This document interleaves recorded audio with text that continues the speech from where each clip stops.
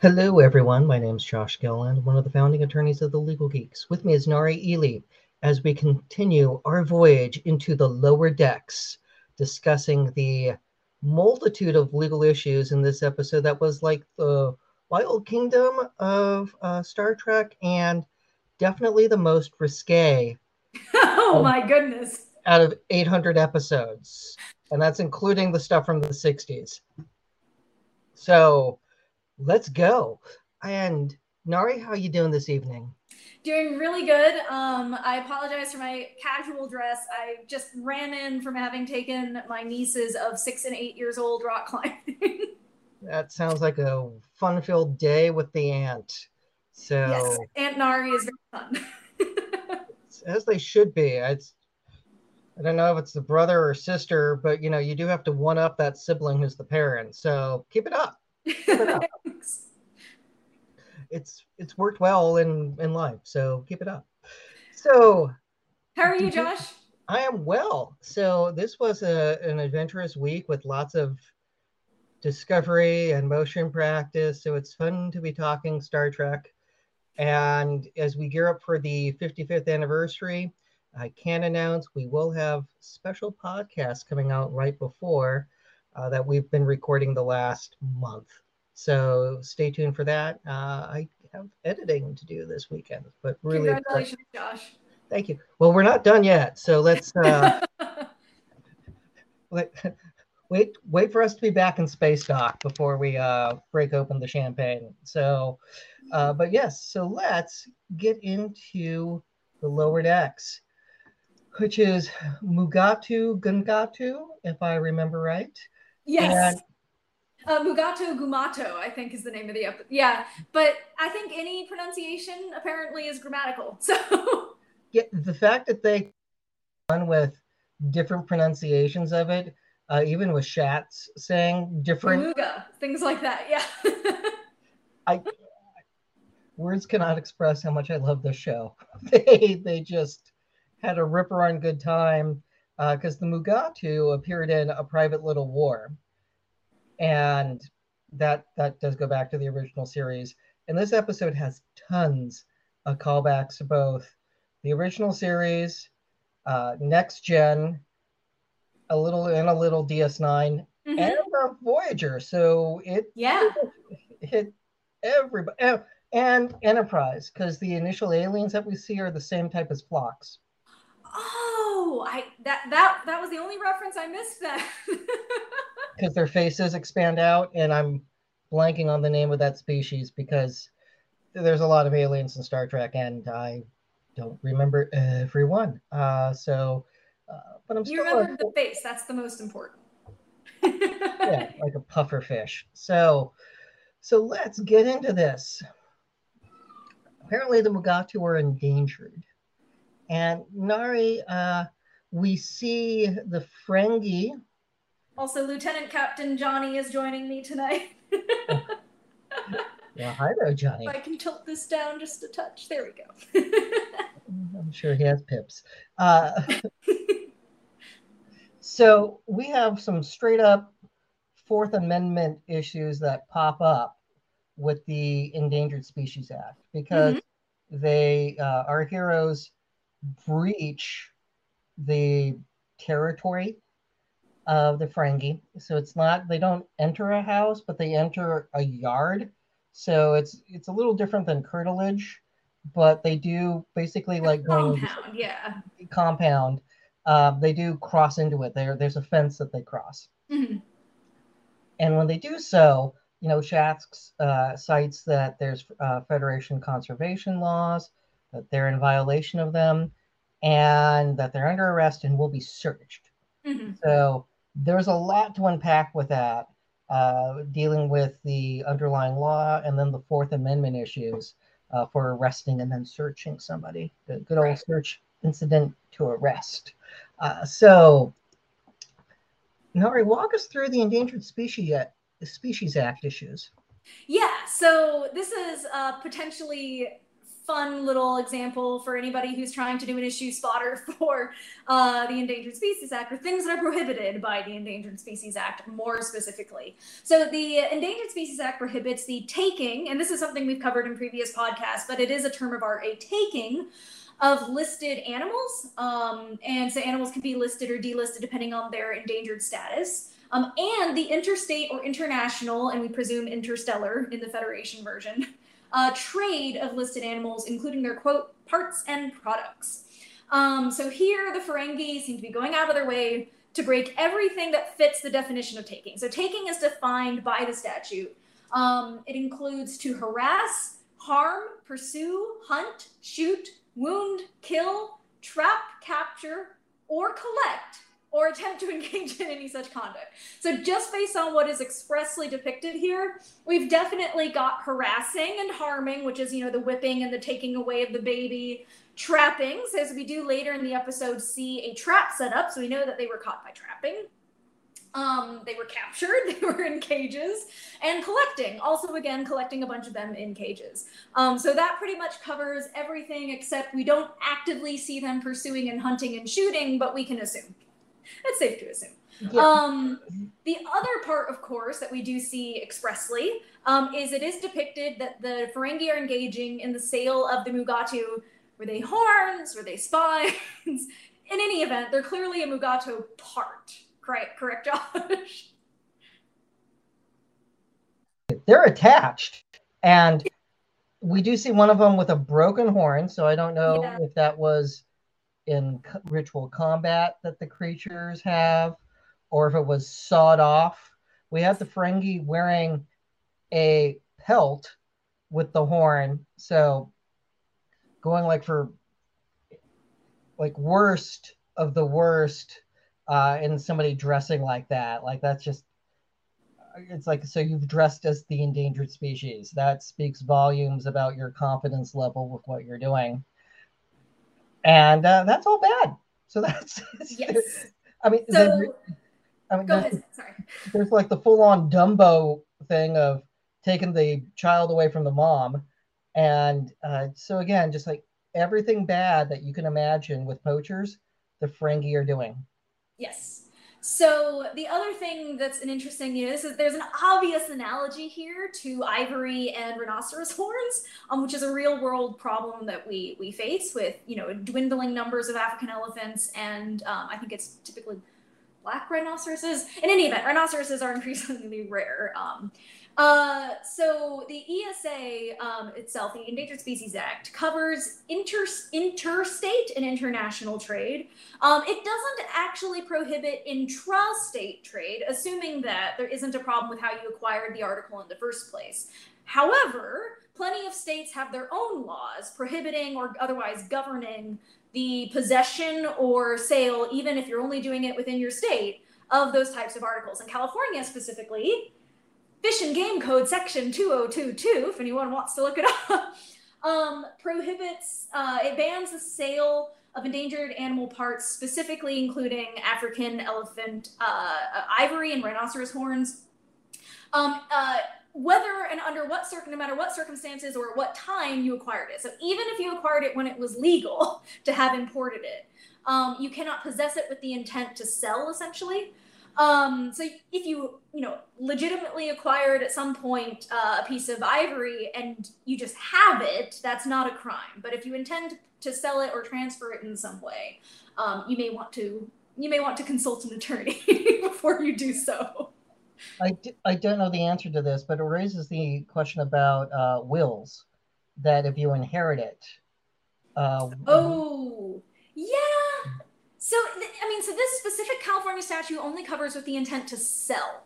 Mm-hmm. So I assume that does not, just based on the reading of it and having not dug into the case law, but I would have a hard time imagining that would continue on, that would also apply to, wills and estates.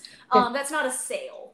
No, and because it has to go somewhere. Because if the intent is for the state to literally collect it upon somebody's passing, that would be different. Yeah, and if the state wanted to prohibit the possession of it writ large, period, full stop, they could have. And they didn't. So the idea is that if you have something that was imported at the time when it was legal, but you are not trying to put it in the marketplace, that's not prohibited under this specific California statute. What the California statute specifically is trying to put an end to is the marketplace for these animal parts, because that's what's driving the poaching that's driving these animals to extinction. It's not good. I mean, like, we have a bunch of laws in California designed to protect animals. Four Gua, which is, the more I've learned about it, the more disgusted I am by it, because it's the fattening up a goose liver, and it's creepy and wrong. And like we banned it, so like it's not a delicacy here anymore. So it's things like that that we took legislative action on to protect. And I'm sure we would do the same with Mugato horns. Yes.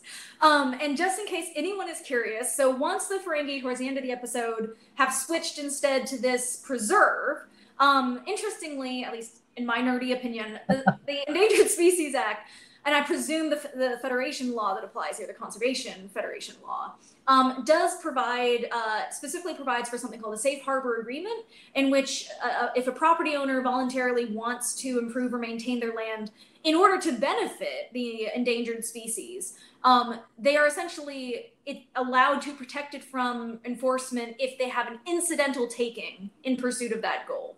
So, like, for example, you might need to capture and tag an animal, you might need to move an animal to a better location within your property, but if you have entered into this, it's a specific statutorily provided safe harbor agreement with the EPA, then you are protected against the federal enforcement for something incidental to your attempts to create a preserve. You have to trank the animal in order to do dental care. Yeah, which is technically under the statute of taking. So yeah, it's like, well, we gotta fix his teeth. I mean, it's what we gotta do. So, well, that makes sense, because if not, it would be impossible to do. So, as we think about the Mugato and the laws with this, okay, so we get African elephants, we have walruses, other animals with ivory. I think those narwhals. Yes, yes. That narwhal happens to be my nickname. So there's a story for another day. Yes. But they are fascinating whales. So let's get into what other issues there are that you identified in your prep. So I think the one sort of event that spawns at least a couple different legal topics that we could easily talk about is the compromise that Rutherford and Boimler reach with the Ferengi at the end, joyfully exclaiming, "We are both equally dissatisfied." So this presents, I think, at least a couple interesting things. The first is that, how are we even analyzing this? Is this a contract? Is this, an agreement not to prosecute, a form of contract? And so because I think it probably is some kind of an agreement not to prosecute, it brings up two topics there, right? So we've got some contract law issues, but we've also, I think, first and foremost, just got the topic of what is prosecutorial discretion, right? Can a prosecutor do this kind of creative solution in which they say, if you do X, Y, and Z, I will agree not to bring, in this case, enforcement action, meaning arresting them for all of the terrible things they had done. And so, interestingly, at least in the American system of law, prosecutorial discretion is pretty much limited. I'm sure there are some edge cases, but generally speaking, a prosecutor is completely within their discretion to just decide that in this case, they're going to throw the book at someone, or in this case, they're going to let them off, or in this case, make some kind of a creative agreement in which they contract not to bring the charges, but bind the would-be defendant to certain things. And it's interesting. I think, Josh, I'm sure you'd agree with me on this, that while sometimes, anytime you have an exercise of discretion, there can always be questionable cases. This one, I think, is a pretty nice little idealized version of it, in which, the retributive value of justice here would be best served by arresting these horrible Ferengi who've not only done these things to Mugato, but have also, wrongfully detained and captured the away team. So the retributive value would be best served by, arresting them and putting them in prison for a long, long time. But where does that leave the Mugato, right? So it would mean that it falls on the society to pay for the cost of prosecuting them, of imprisoning them, and of taking care of the Mugato that are still there on the planet, potentially vulnerable to poachers and other things.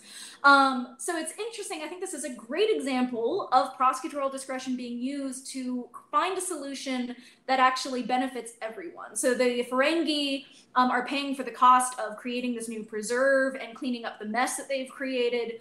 But on the other hand, society also gets a benefit because they are now taking care of the Mugato, and you don't have to spend the resources to track them down when instead you could go after a fraudster in a ship, for example. Building upon that, we begin the episode with the boys who haven't had an adventure together. So this is their out as well, but they do it differently. And they also imply that there's been more of it, that they're playing a game called diplomacy, which really made me think of mediation in civil lawsuits, which does have a lot of diplomacy in trying to get both sides to go, we know you're upset, but if you mutually want the other destroyed, that's not happening here today. So right. You can't, the term of mediation can't be you drink hemlock and die. Like we don't, I'm sure you feel that way, but that can't be part of the settlement that parties are entering into. But the idea that everybody's a little upset, but it's going to end, that's real. And it made me think of, this is what lawyers do when trying to go with their client. I know you're upset, but do you really want to go to trial where we might lose entirely and there's no way to get exactly what you want? So this is an option and it's going to work well. So applying that civil lesson to the criminal context, they really do bring that mediation concept of coming up with an artful compromise where everybody benefits. And the Ferengi are realizing, well, it's more work, but we're going to make a lot more money. And we're not separating Mugato from their cubs? Kits, whatever they are, they're young. Whatever the offspring is called. So that just seemed very familiar. And it is kind of a Picard type, or Kirk. I mean, it's constant through all of Star Trek and coming up with a compromise that makes sense. So they can follow in the best traditions of Trek with that resolution of the Mugato part of the story. Yes. And before we get too far off of that, I did want to mention there's also a potential contract law question when it comes to this agreement. So like any other agreement, an agreement not to prosecute in this case probably have to be written down and it would be a contract. And so, for example, if Starfleet showed up later and said, tried to arrest the Ferengi, they would have to try to go to court and say, no, we have an agreement not to prosecute. There is a very good argument, though, that this contract was formed under duress. What do you think, Josh? I actually don't think so. Oh. Because Ferengi had the upper hand when Boimler and Rutherford entered the compound. So the Starfleet officers are all arrested. So the Ferengi are in control. And the boys walk in with what looks like the cannon from Arena. And again, I absolutely love the writers and creative team for coming up with that. Yep. And it projects the hologram where they're explaining with math. There is no way for Boimler and Rutherford to fight their way to a solution. And so they don't have the upper hand. They didn't bring in reinforcements. Oh, yes. But do you think that Boimler and Rutherford were under duress during this contract formation? No, because they could have left entirely and gone to outside of the containment field and called the Cerritos and been picked up. And they could have then gone in with heavy reinforcements. So they didn't, I mean, like, they didn't have to go back by themselves. They could have gotten help and changed the scales so they would have been more even. But So I'm going to disagree because I'm going to analogize this to we have your son pay us $1 million. In the sense that, yes, you could go to the police, you could instead try to track them down, but if you instead wrote them a check for $1 million and then the person tried to then enforce that check later and you denied and then there was a contract dispute, the fact that you could have resorted to force in order to overcome their threat of force, I don't think negates the fact that the person in making this contract was threatened with either physical force against them, physical force against a person dear to them, or a threat of liberty to themselves or others actually also can qualify for duress. So in this case, I think there's a very good argument that if the Starfleet came back later and tried to enforce, to prosecute the Ferengi, and the Ferengi came to Federation court and said, no, we have this agreement not to prosecute, I think Starfleet has a pretty good argument that this agreement was made under duress. I don't agree. And again, that's the beauty of why you see dissents or majority opinions. It's like, I don't agree, because they could have left. And sure, that would have left their shipmates in the hands of the Ferengi, but the Ferengi weren't about to execute people. They were interning them. And of selling people. But the ship's in orbit. There's no way anything's launching without the Cerritos noticing it, which brings up, the topic that we're about to discuss. So I don't agree with the duress argument, because I think there is a way around it. Now, if the boys had been captured, then yes, it would have been duress. But that's not the situation, because they could have left. They could have gotten reinforcements. Then I think this dovetails pretty nicely into some contract law issues around another event. And what might that one be? So the smuggler ship, I don't think we learn his name, but the green dude who is buying horns or tusks, whichever they are, illegally. Fine, something. That's appendage. And yeah, whatever. It's not okay. It's not. They're rubbed at one point. Anyway. Again, this is the most risque by far that I have seen. 801 episodes in, and like, wow, we did boldly go. Yes. So it's this one maybe don't show your kiddos. Daddy, what's that mean? Yeah, that's a fun one. But the ship is leaving. Mm-hmm. The Cerritos hails them and says, like, hey, what you doing? And there's immediately probable cause, because he says, like, what? I don't have any tusks or horns or whatever, which is like, saying to the police officer, I don't have any cocaine, which again, the cops then go, what? Whoa, it's like, there's no ivory in the trunk. Oh, what? So now there's reasonable suspicion, if not outright probable cause. Yes. Sometimes this is a very difficult question. This time, not so much. Yeah, it's like, so you're speeding away from the planet. You're immediately showing signs of guilt when questioned. And everyone... Well, bringing up crimes that you have not been accused of. What murder? No, there's no dead body in the trunk. I know, Freeman almost does a spit take at that point. What? Yes. So they detain the ship with a tractor beam, which is... At the lowest tractor factor. I love that, by the way, the rhyme.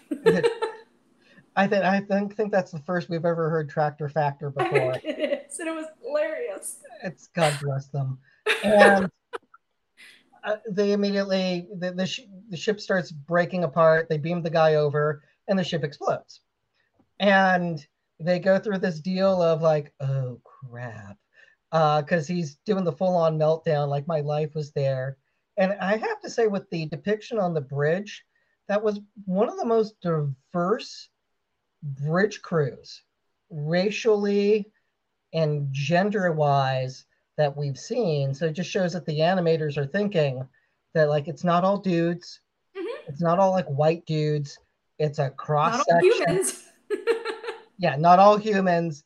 There's a potpourri of different species and races all right there, and gender, and everyone going like, oh boy, Oh, and what just if I could piggyback, I just wanted to emphasize that I also loved that. I love also that I think it was done in an extremely true to Trek way, which is that Trek has always been a little ahead of its time in terms of depicting different people and identities and genders, etc. That at the time would have been very unpopular to have done, and in ways it would have been very unpopular. But the way that Trek has always pushed the envelope has been by making these things unremarkable. So it is not that wow, like the characters themselves are not remarking, wow, look how interesting it is. There are all these people here. What's remarkable about it is that it is not remarkable. That this is the normal and it's the future that Trek envisions, and I've always loved that. yeah, no one's doing cartwheels to get attention. It's like you have to, and it took like the second watching going,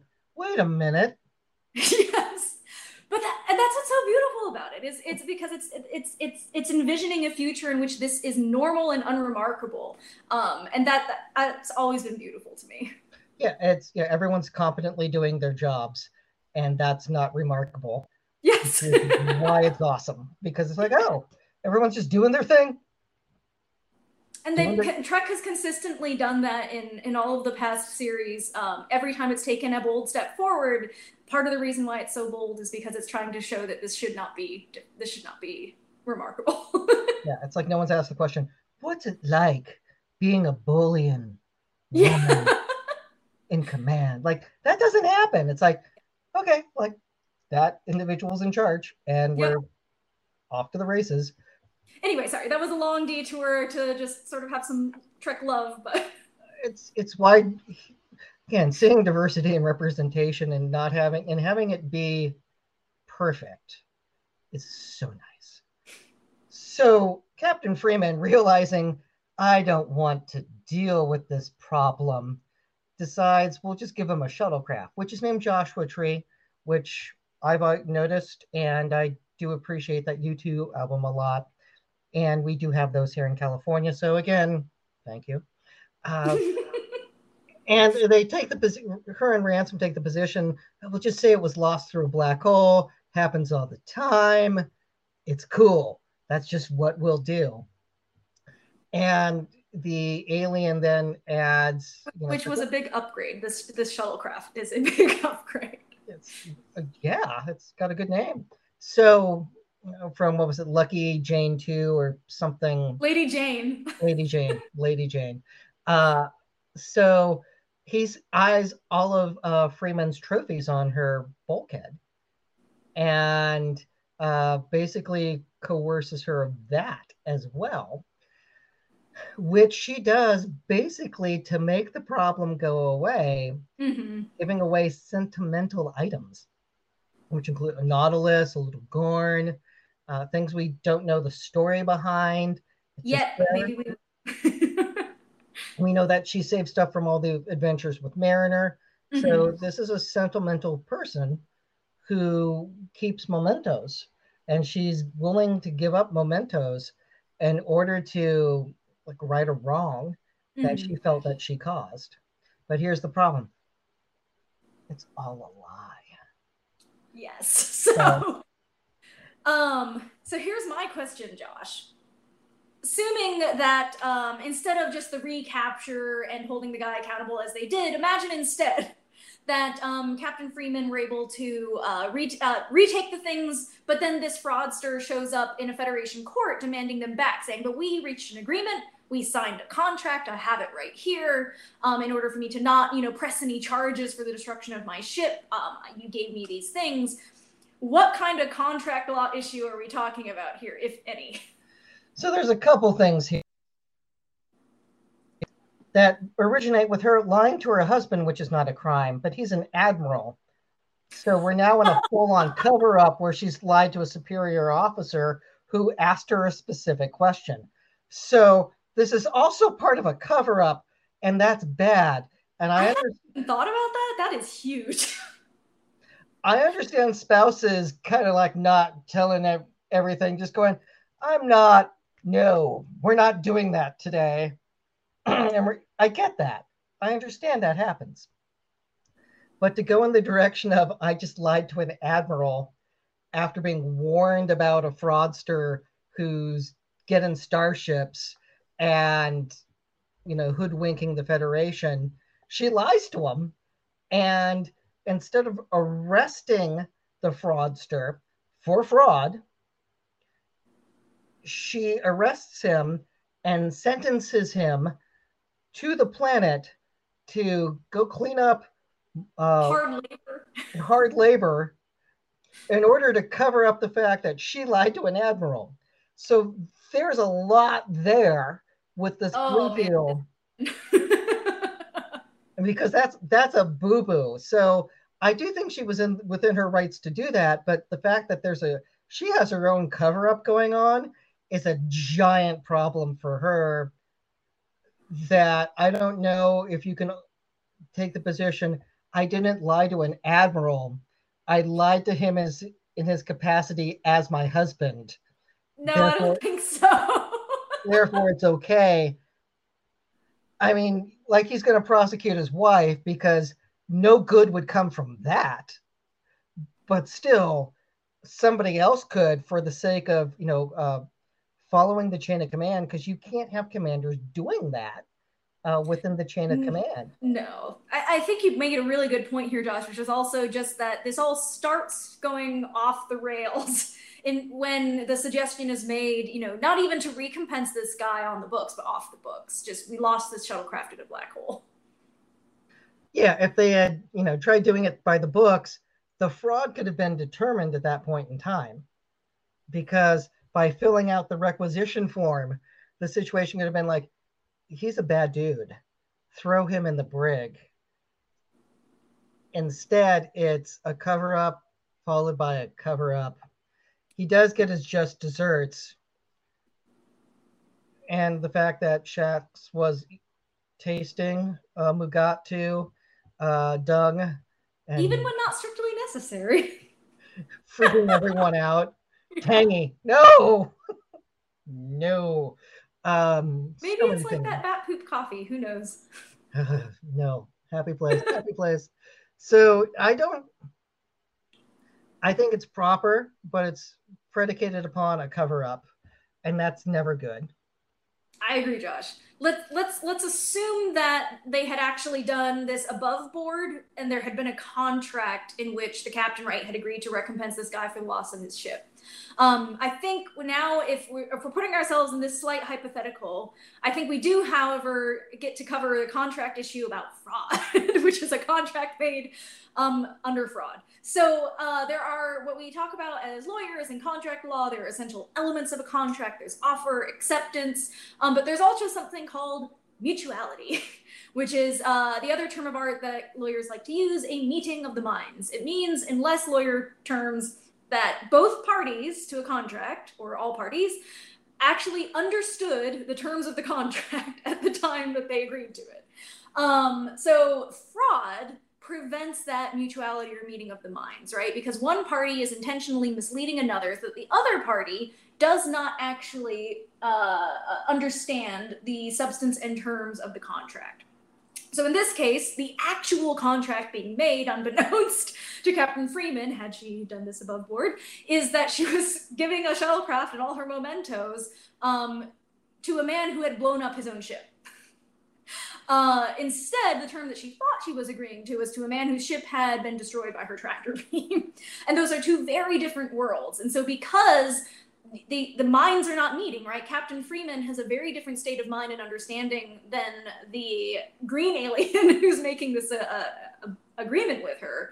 There is not a valid contract. So assuming that she had done this above board and that she had then gone back and re-seized the Federation property because they discovered that the contract was made by fraudulent means, if this green alien showed up in Federation court, held up his contract and said, no, we agreed to this, I am entitled to the shuttlecraft and your mementos, the judge would undoubtedly say, but you misrepresented the terms of this contract intentionally, knowingly. This contract is null and void. Sorry, this is a fun. This is such a fun one. I know, it's a great law school hypothetical on contract formation. And well done. Now we do have some issues with medical consent as well, and another one. So before we get to medical consent, let's start with the beginning where they're playing the jiu-jitsu game that we saw in. Oh my God. So there's an assumption of risk in playing games like sports that you can get hurt. Mm-hmm. However, it's one thing to go, hey, in a boxing match, I know someone's going to punch me. What you do not expect is the other boxer to use a handgun. Yeah.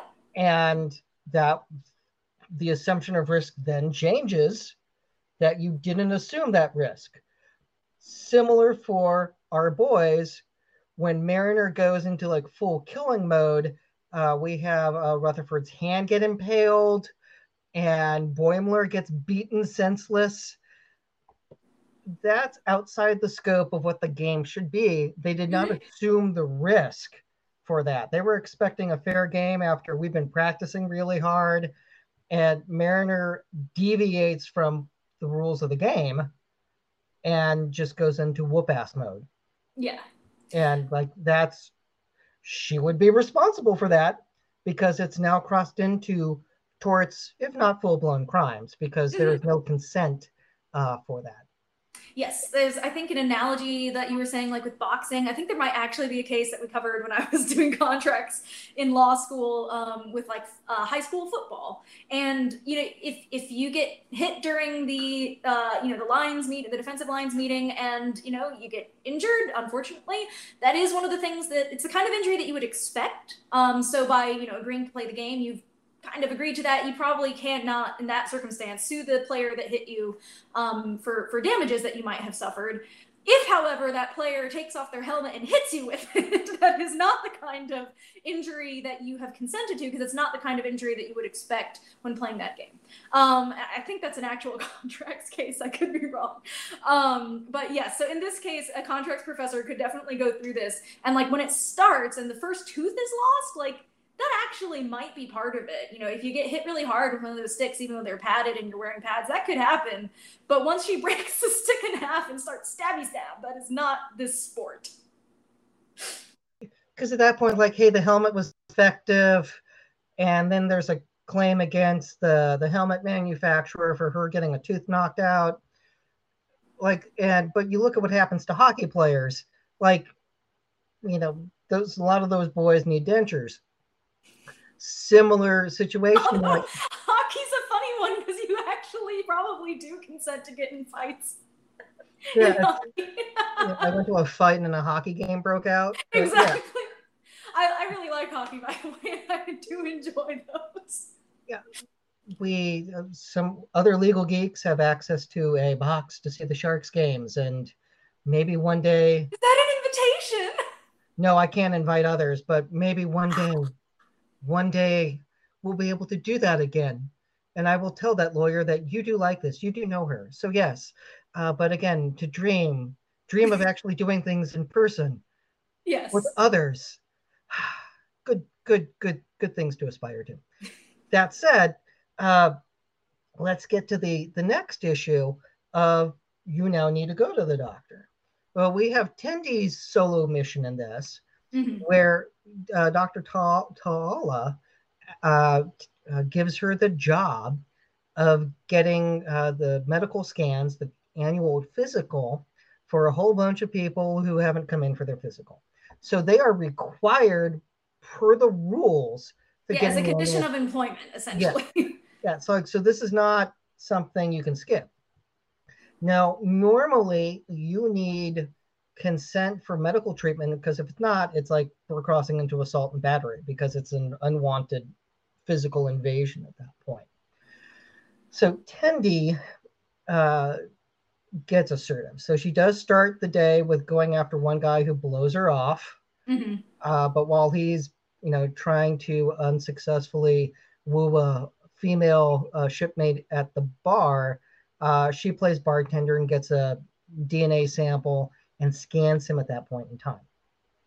So there's no consent. So that's a problem.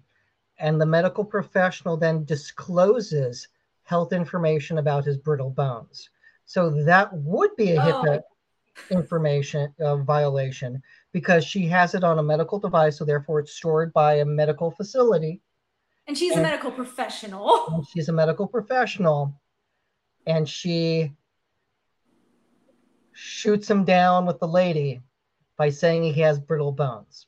So that looks like a full-blown HIPAA violation by disclosing his medical condition in her capacity as a medical professional.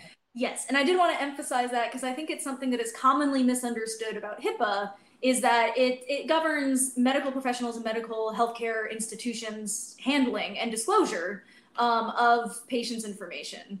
And in this case, though, like, so sometimes, if there are situations where, as part of your employment, your employer may want to know certain things, or schools require, students to disclose their vaccination statuses and things like that, often to attend public schools.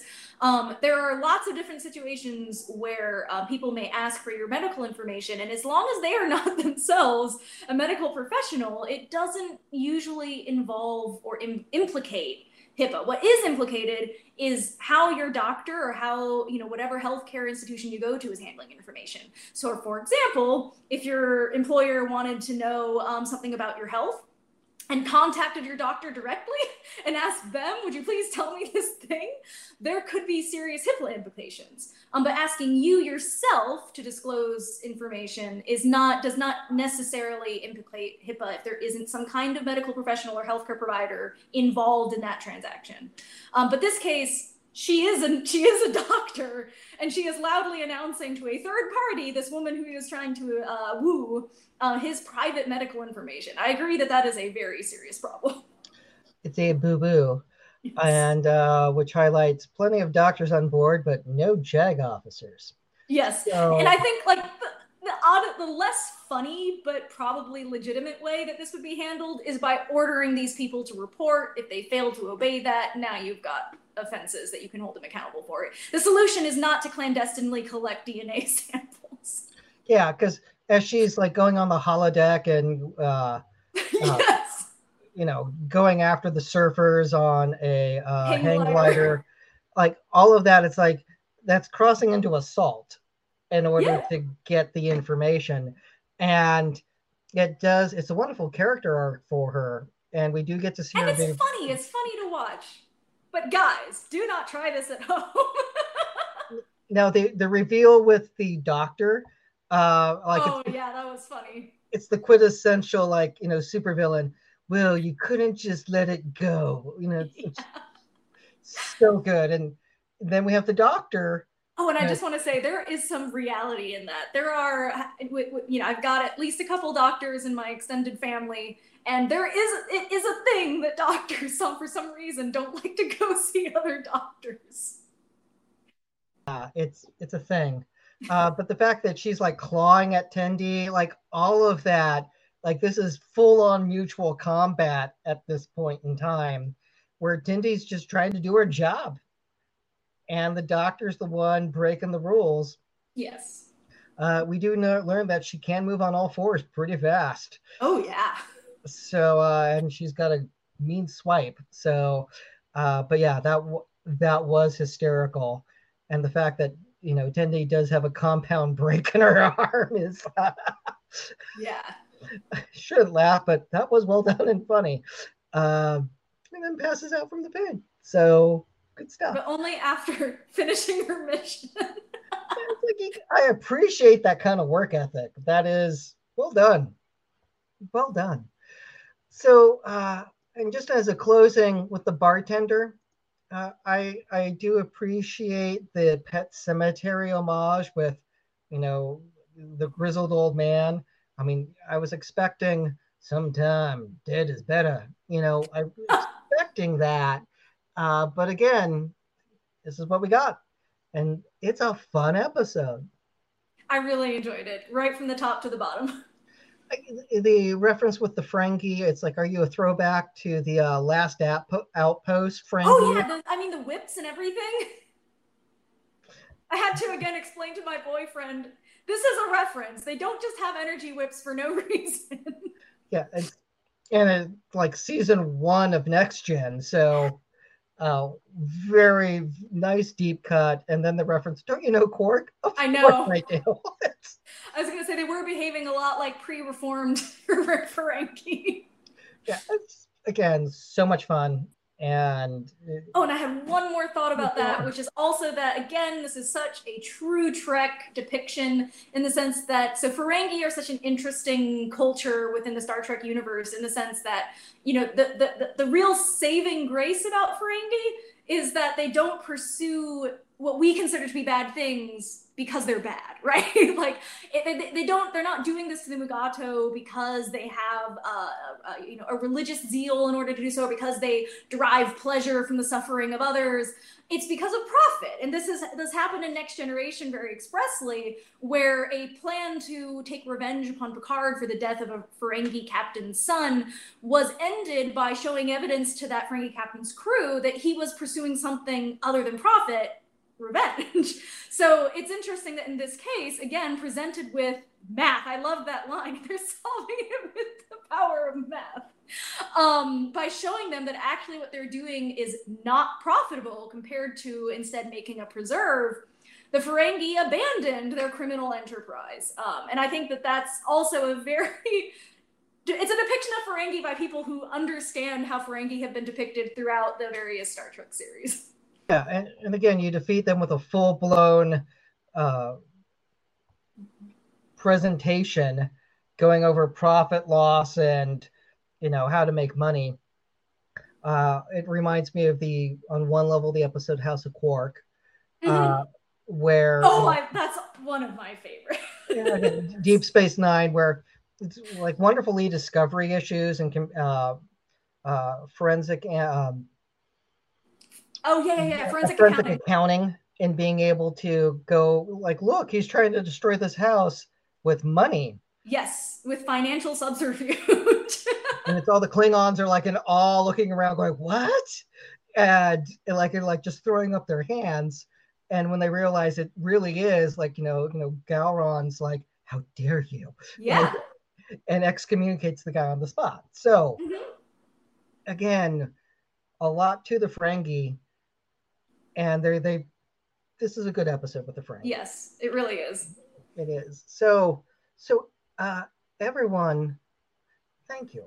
We will be back with more, because you can see Nari and I are having way too much fun. And we might I'm only sad for when the season ends and we have to wait for the next one.